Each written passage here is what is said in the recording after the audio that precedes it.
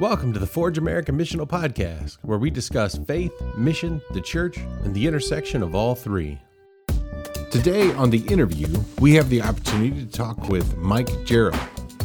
Mike is the director of Creo Collective, a collaborative community of gospel pioneers exploring new expressions of church together. You can check them out at creocollective.org. Thanks for listening, and we're glad you're joining us at the interview.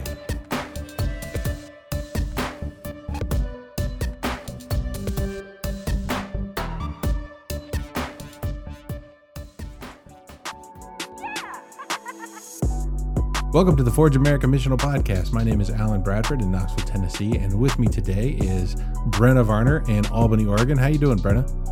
I'm awake, and I've got my coffee, so I'm doing good. It is dark there. I'm impressed. It's pretty early. I don't know what time it is. You guys are way back there. I don't know what's going on. What time is it actually there?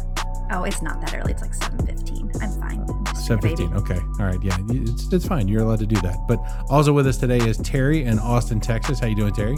I'm doing fantastic. Fantastic. Fantastic. So it's only going up from there. But also with us today, we're excited to have with us Mike Jarrell, who is in Philadelphia right now. How you doing, Mike? Good to see you guys. Yeah, it's good to have you with us, man. You're in Philadelphia and you've even got the right hat on. So you got the Eagles hat on. You're like representing. I'm excited for you. Although I don't think the Eagles are doing really well this year, are they? Yeah, could we just talk about something else, Alan?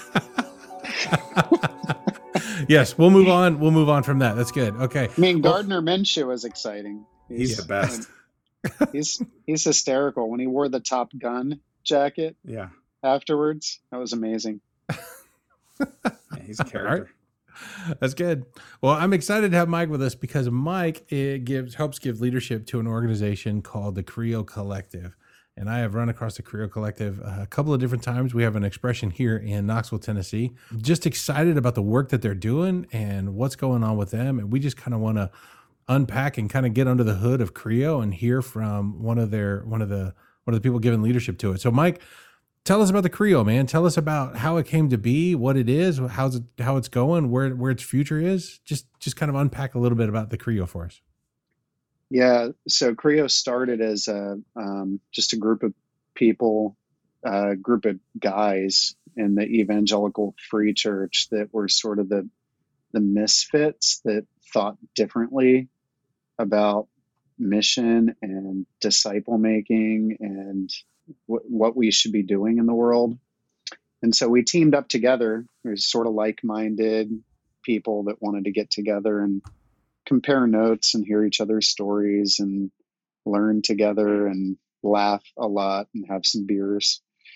And it was sort of a grassroots sort of thing out of the Free Church. And it grew, and there was a guy who gave leadership to it. His name was Jeff Sorvik, this incredible guy, good friend. And he died tragically in a house fire a few years after Creo had formed. Probably about a year that most of us just were in pain and having a hard time losing our really good friend and mentor. He was sort of a sensei and mentor to us. Spent a lot of time traveling around with him, hiked the Rockies. He's such a humble man, leader, had planted a number of churches, really great guy. So for about a year, nobody really wanted to touch leading Creo or owning it. It just felt wrong for anyone to even step up. But we all still felt a real commitment to the same stuff, the values that we had. We all felt really bonded with each other and realized that things weren't going to move forward without somebody giving some sort of leadership to it. The team said, you've seen some multiplication happen where you're at, and so maybe you can help lead us with this thing. I had a movement team and started focusing a little bit more intentionally together as a network after about a year of pain and mourning. The network over the last few years has grown quite a bit. The cool thing is probably 60 to 70% of Creo is bivocational or co-vocational. It's like not getting salaries from churches. It's no longer in the Evangelical Free Church. We pulled out of that. We have what we would call like a strategic partnership. We agreed with the Free Church national leadership when they said if CREO isn't grassroots, it'll kill it. If we try to, give you too much direction and oversight, you're not going to grow. So we left. Real positive thing. CREO continued to grow, multiply. About 140 people are a part of CREO, and like I said, 60-70% are Bivo Covo. Let's see what else. We're committed to multiplying everything healthy out of the harvest. Like we don't want it to be transfer growth. Multiplied disciples, expressions of the church, networks. Everyone in CREO is really, I think, passionate about those outside of the traditional church structures. But we also don't have like one sort of template or way of going about things. People doing digital online churches and communities at Walt Disney World across all the Disney campuses, missional communities, micro churches, house churches, all sorts of different things. And so I really appreciate the variety and the fact that these people are just committed to, we're just going to do whatever it takes to reach people that aren't going to come to us. Yeah, that's awesome, man. So real quick, let me ask you this. You kind of referenced it. So kind of give us a little bit of your story. So kind of your, church story, kind of what you've been doing. Because you said, they looked at you, said, hey, you've got some multiplication going. Can you help give leadership to this? So I'd love to kind of pick it. What's Mike Gerald's story? Yeah. So it's a good question. I grew up in the church, became an agnostic for a while, then came back to my faith over late night appetizers and an Applebee's. Those late night apps will do it, baby. So it's a good story. It's a great story. And then I started working with a church plant that had gotten off the ground, and the person that was leading the church plant was disqualified. Small group of people meeting in a gymnasium in an EMS building. The church grew very rapidly numerically. We were in the process of like a building project and had a gymnasium and property and hired a bunch of staff, and the whole thing just kept growing. I was asked to speak at a national leadership conference in San Diego. During that whole journey, I was wrestling with the fact that we weren't really reaching lost people. Pretty much all of our growth was transfer growth. People were coming from other churches. And I didn't feel like people's lives were that much different than their neighbors or coworkers. They looked pretty much the same. They just went to a church event. And so I'm out at this leadership conference, supposed to share the story of our rapid numerical growth. And I had been connecting for about 6 months with these guys that had called themselves the missional architects, just like a group of people that were doing like house churches in the Rockies and missions work in Berlin and stuff in LA. And so we connected. It was a week before my wife and I got married, and I'm out at this pub after the conference in San Diego called the Blind Lady Ale House. And these guys looked at me and said, hey, with Mike getting married next week, I think it'd be really great if we all took turns and shared one piece of advice for Mike for his future marriage. And so we're sitting around this high top table, 10, 15 of us. And the guys took turns and shared one piece of advice with me. And it wasn't cheesy. It was good. It was meaningful. A little bit later, one of the guys said, hey, with Mike getting married next week, I think it'd be great if we all took turns and shared the biggest dumbass mistakes that we've made in our marriages. So then these guys started going around the table and saying, whatever you do, never do this. Whatever you do, never say this. And some of it was hysterical. Some of it was like really personal. Like guys started tearing up saying, I thought I couldn't screw up in this way. And thank God for grace that I'm still married. I'm like, these guys are like getting vulnerable with me here. Then a little bit later, one of the guys said, hey, Mike, just so you know, all your food, your beers, they're on us. We got you covered. We just want to bless you. I'm like, thanks. A little later, one of the guys said, hey, the Spirit of God put it on my heart to buy a round of beers for the table next to us. I'm like, that's cool, whatever. So he bought a round for the table next to us. And these guys at the table next to us said, who are you? You guys are like laughing and crying and you bought our beers. Like, who are you guys? And the guy said, we're a group of missionaries and guys that are starting churches. And the guy went, bullshit. No, you're not. He said, no, we are. And then he said, why don't you join us? And the guy at the table next to us said, well, I'm an atheist. And he said, I don't care. Join us anyway. And so this four top scooted onto our table and they were treated like insiders. And they're laughing with us. We're laughing with them. They're teasing us for our belief. We're teasing them for their unbelief. We're toasting. We're sharing apps together. And the conversation was awesome. And then with these new guys at the table, one of the guys, this Irish Marine, stands up and he said, I know you guys don't believe in God. He looks at the new guys. I know you guys don't believe in God, but our buddy Mike here is getting married next week. And I'd like to pray a prayer of blessing over Mike for his future marriage. And this atheist guy looks at him and goes, that sounds like a really meaningful idea. So he stands up and he prays this like Celtic prayer holding his stout, like in the middle of this crowded pub. And I sat back in my seat and I thought, I have never felt so loved by a group of Christians in my life. Like these guys are sharing advice, they're confessing their biggest mistakes, they bought my food and drinks. They're like, we've got other people that are added to the table that are treated like insiders. Then I started thinking about Acts and I'm going, man, breaking of bread, prayer, confession, generosity, the Lord added to their number. And then I started thinking, this looks more to me like church than what I'm doing with all these people in this building project.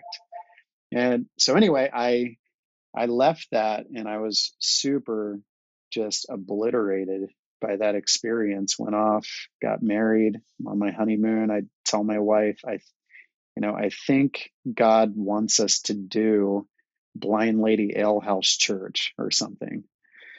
And she's like, yeah, I'm in. So went back to the church I was at, told him the story, and said, I think rather than trying to get people to come to us, we need to go to them and be in real authentic community and see God work in those environments. And I had never heard of other people really doing missional stuff other than the experience I had with these, misfits out in San Diego that totally rocked my world.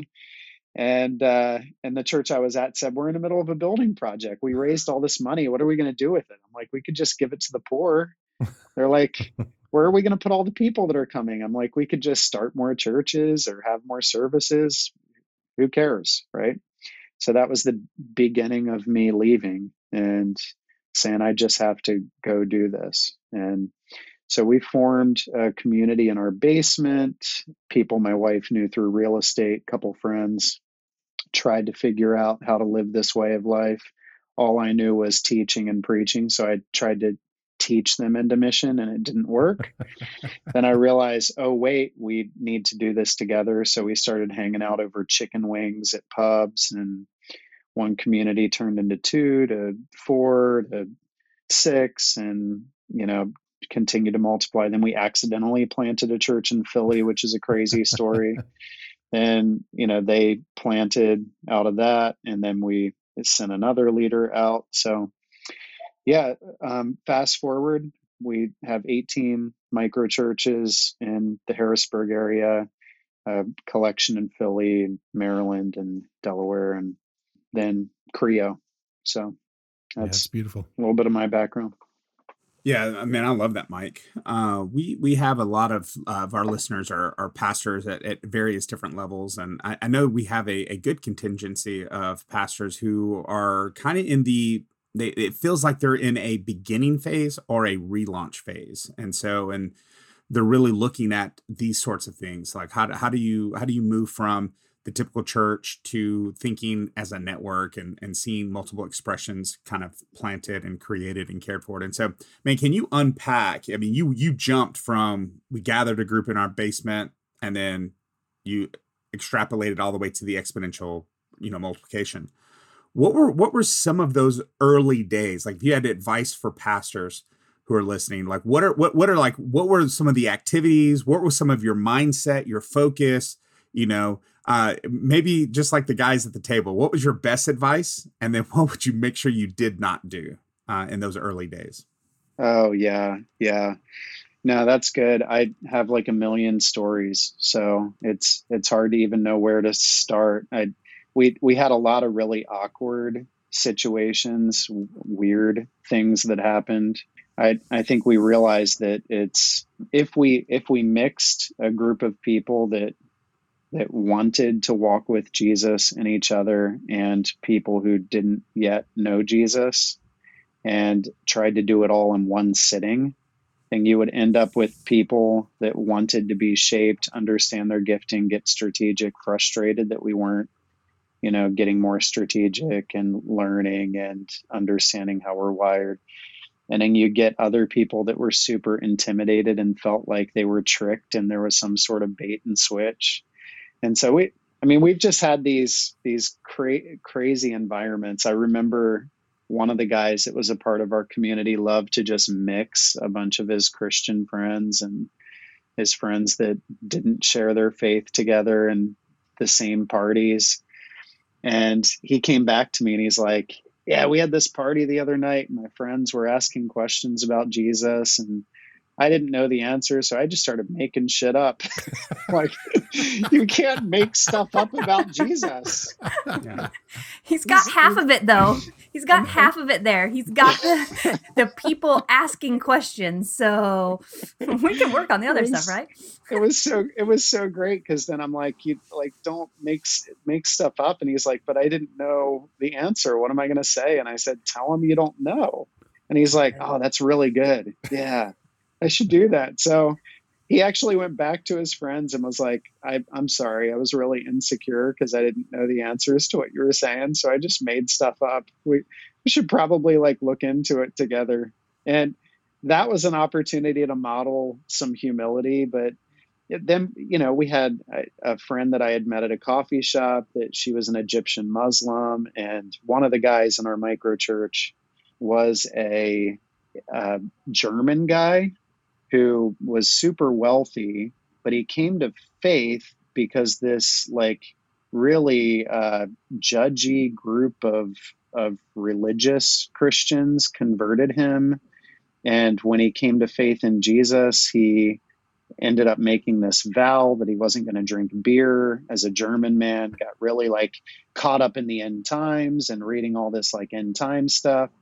Felt bad for what the Germans did to the Jews, so he started wearing a Hebrew yarmulke on his head, big Star of David necklace around his neck, and so he's at a pub with me, and there's an Egyptian Muslim girl that I met at a coffee shop sitting at the same pub across from him, and he's got this thick German accent with a Star of David necklace and a yarmulke, sitting across from a Muslim girl.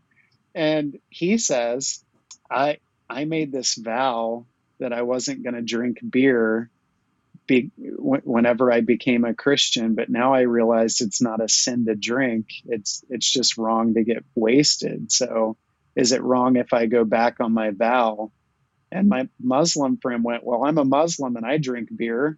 And then he looked at her and he goes, so you're the infamous Muslim. And I'm like, oh my gosh, what is going on here? Right. Yeah. And so you realize that you start mixing different circles and people are hanging out and some people are praying for each other and you're sharing stories of people you met and all sorts of messy stuff comes up. People say things that they're just not socially aware of how that makes somebody feel used.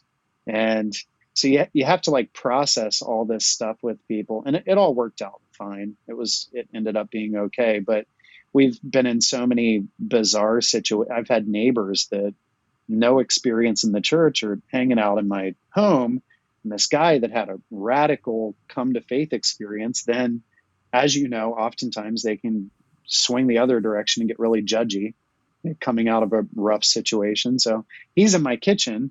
I'm drinking a Sweet Baby Jesus chocolate peanut butter beer and toasting with my neighbor. And this guy walks over and he's like, Sweet Baby Jesus beer, that's sacrilegious. That's not honoring to God at all. My neighbor looked incredibly uncomfortable. But the cool thing is I was able to like look at him and go, anything that tastes this good is a gift from God. So thank you, Jesus. Cheers. Right. It immediately put my neighbor at ease. It was like a teaching moment for that guy later. But all that to say, like, I have a million stories of like super awkward, weird moments, like a million stories of awkward, weird moments. But one thing that I've learned, especially in the Northeast, but probably everywhere, that people don't like the bait and switch. They don't like being told that they're going to come to a barbecue and then it turns into an exegetical study or something. Or like, what did I walk into? This is super weird. And so we realized that we need at least 3 environments, maybe 4 or 5 different environments that we play with.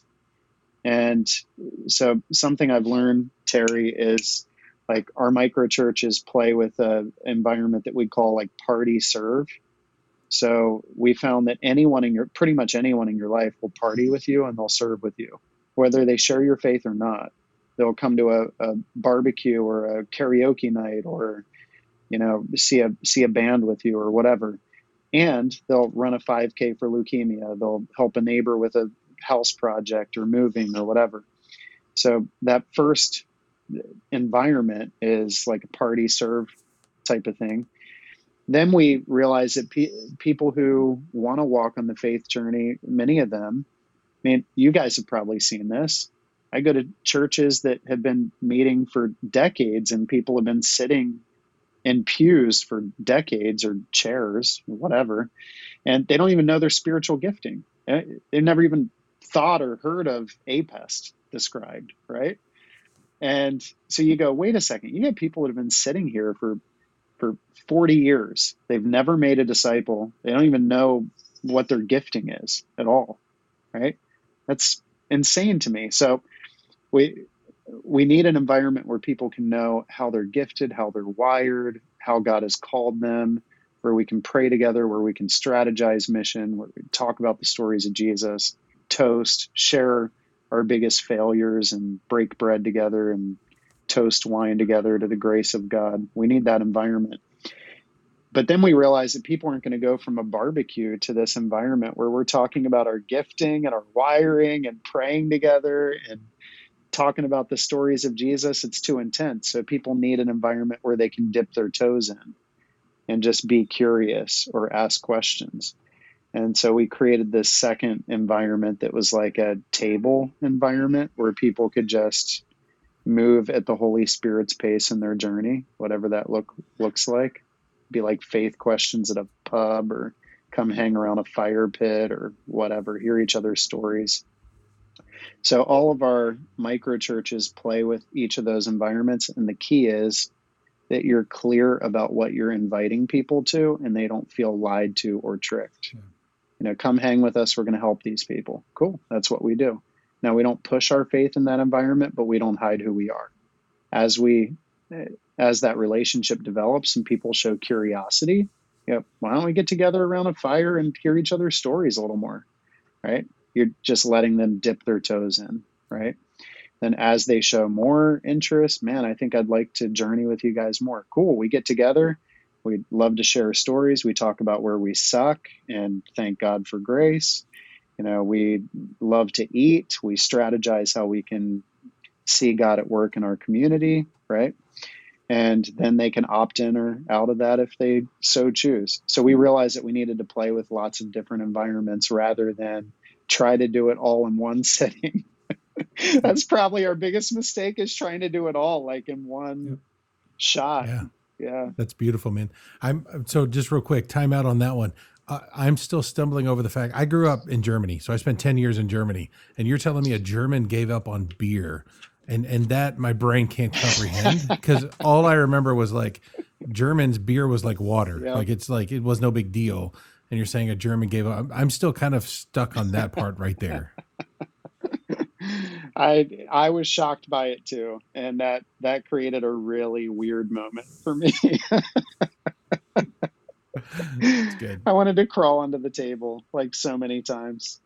All right, Mike. So you kind of started to introduce us to Creo a little bit here. I'd love to hear a little bit more nuts and bolts, the vision. You know, how is Creo moving? What is Creo doing, and how do you guys see this thing playing out? You know, as you guys continue to grow. Yeah, so Creo Collective means create together. And that's our desire, is that we're not telling people what to do and saying, here's a pamphlet, go apply all these principles. We're going, what does it look like for you to be a missionary where you're at? How do you see God at work in your community, neighborhood, workplace, city? And how do you begin to empower other people to live into their identity and calling?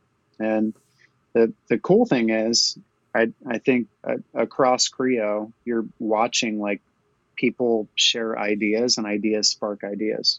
So it's not so many networks. I get the sense that it's like everyone's trying to copy one really effective person that's seen some sort of traction in a particular city. You know, let's all try to do what so-and-so did and make this big splash. And so they're copy pasting.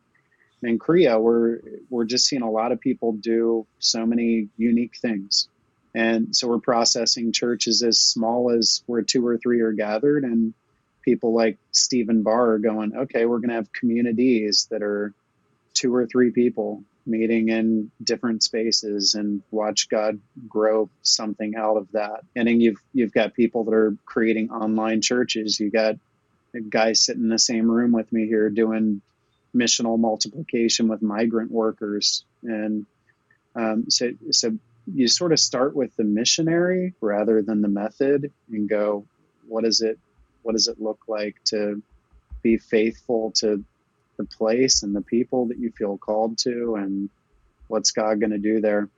So I think the key for us is coaching, and the observation is that most of these people are not getting a salary because what they're doing isn't going to be a moneymaker.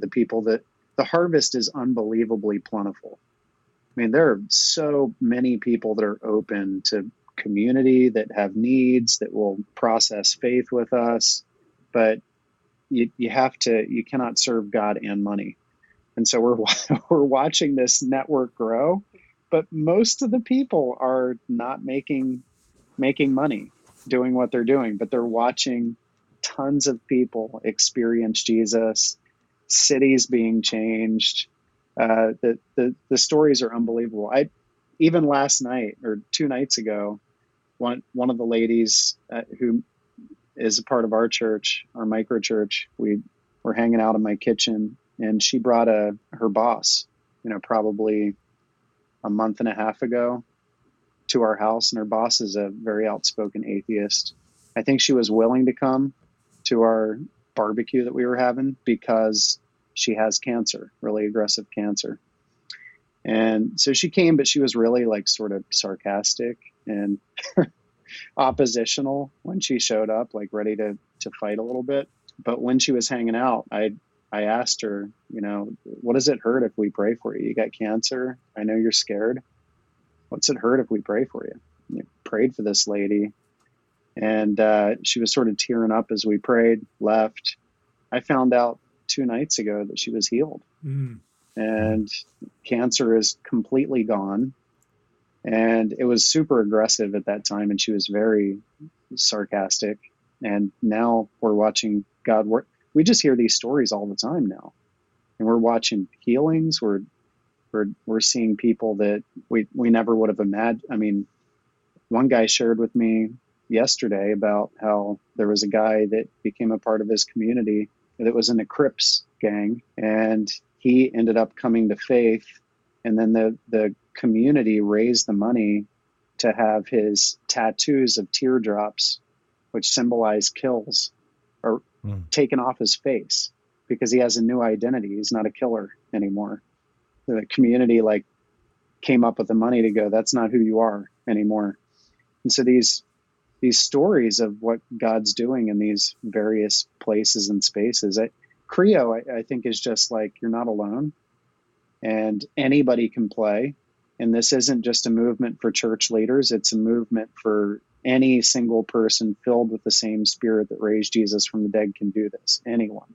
You can start this, we're watching people form micro churches or missional communities or expressions of church at UPS, at the Renaissance Fair, right? Like places that you'd never picture church happening.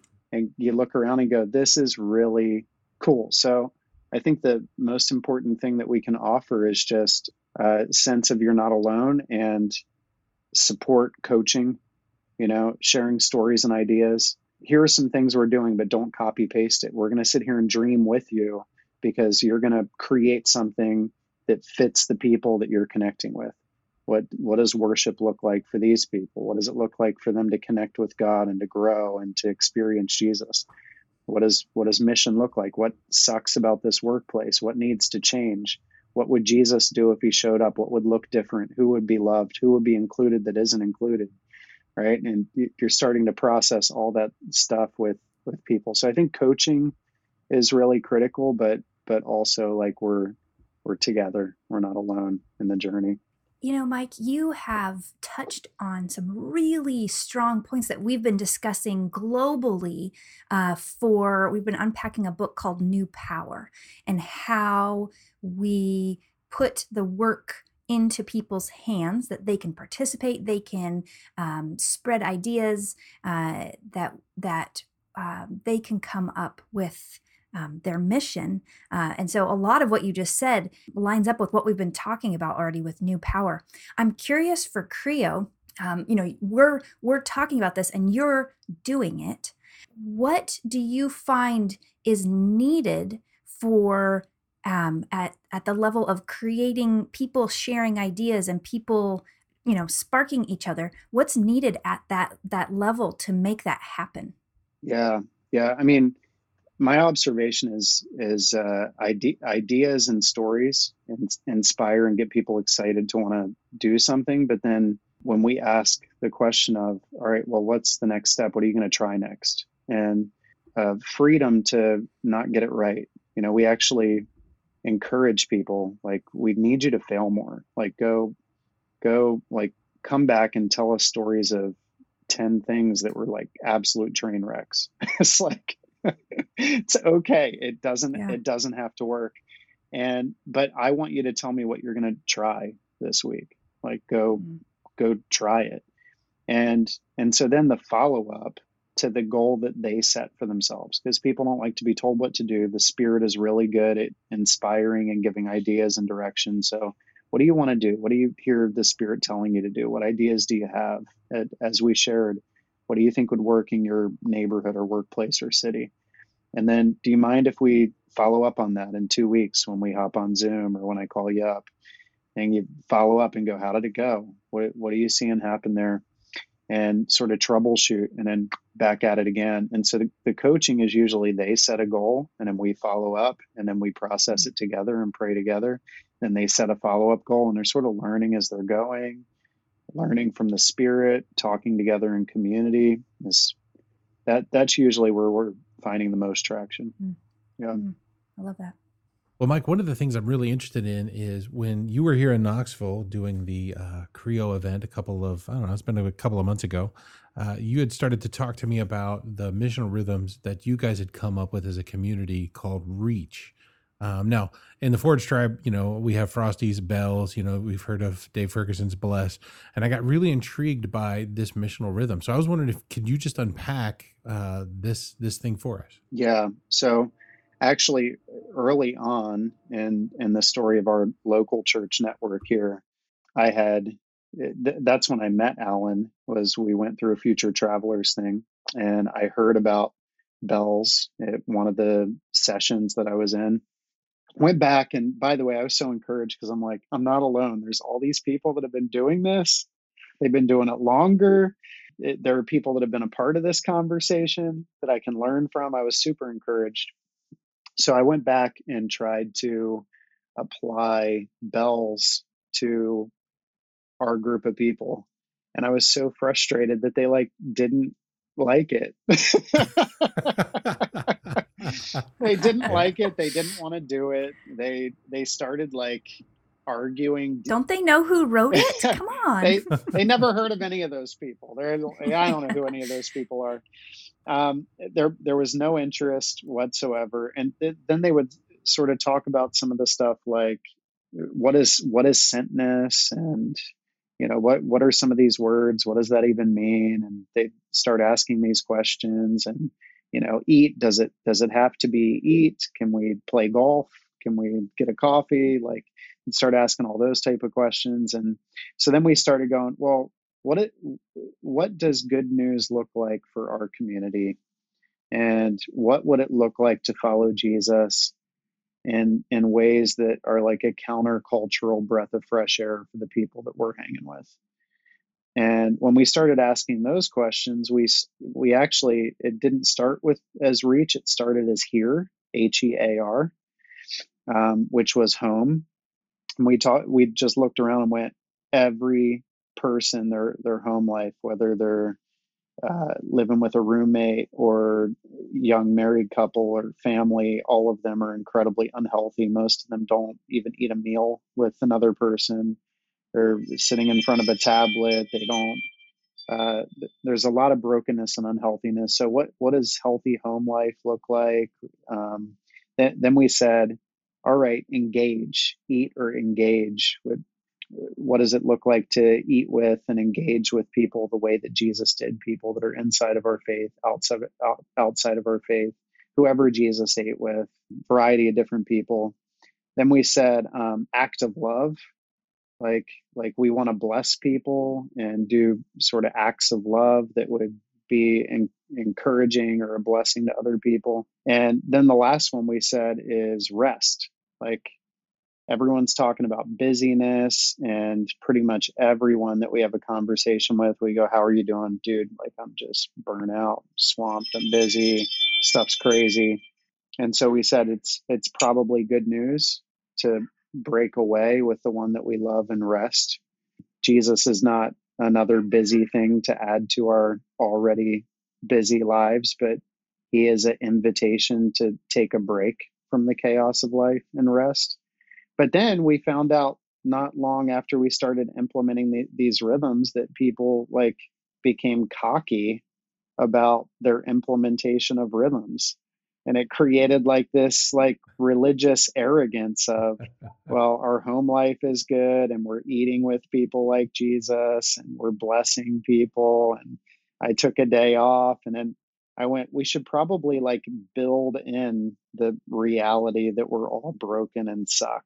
And so we need a C for confess, right? And so we just switched the letters around. And instead of Hear, we made it Reach. It was rest, eat, act of love, confess, and home. And in the rest, part of what we built into that was we're going to take a break, slow down. So it's rest, read, and reflect is what the R is in Reach. Rest, read, reflect. So you're able to take a break, take a day off, take a nap, also like hear from God, break away from the chaos and be refreshed by God, read, reflect, and then eat with people, act of love, bless people, confess, let's talk about where we suck, and thank God that Jesus picks up the tab, that we're all free, forgiven, loved, and then talk about home life. Now, here's the other thing. We tried to implement bells with like the 3 people and 3 times a week or whatever those rhythms were. And we found that became sort of a legalistic and judgy thing, or people would feel really like overwhelmed by, I didn't eat with 3 people. I only ate with 2. And now I feel guilt and shame. And so we just decided that every time we got together, these were the things that we would talk about. These were the stories that we would tell. And the more that we would talk about it and ask, who are you eating with? It started to become culture. So we took the numbers away and just said, we're just always going to talk about this stuff, and found that people started eating with people like Jesus. It started opening up about where they were sucking, sharing stories about the stuff they were reading. And it started to change some culture for us. Well, Mike, thank you so much for being here with us. And if people want to get connected to Creo Collective, if they want to get connected to you to know more about what you're doing, what's the best way for people to do that? Yeah, website, creocollective.org. You could also just email us, and you can put the email in there, creocollective@gmail.com. So look us up on Facebook. We're pretty active there too. We have an Instagram. Gotcha. Yep. All right. Creo Collective. On the socials and on the website. Yeah, we'll make sure we put that out there. Well, Mikey, thanks so much for being here with us. Really appreciate the time, man. Keep doing what you're doing. It's inspiring. Love what you guys are doing. And just thank you, man. Thanks, Mike. Thanks. Yeah. Good hanging with you guys. Thank you for listening to the Forge America Missional Podcast. Forge America longs to see the reign of God revealed in the everyday spaces of life. To do this, we partner with local movements to mobilize the people of God to participate in the everyday mission of God. If you'd like to know more about Forge America, feel free to check us out at forgeamerica.com.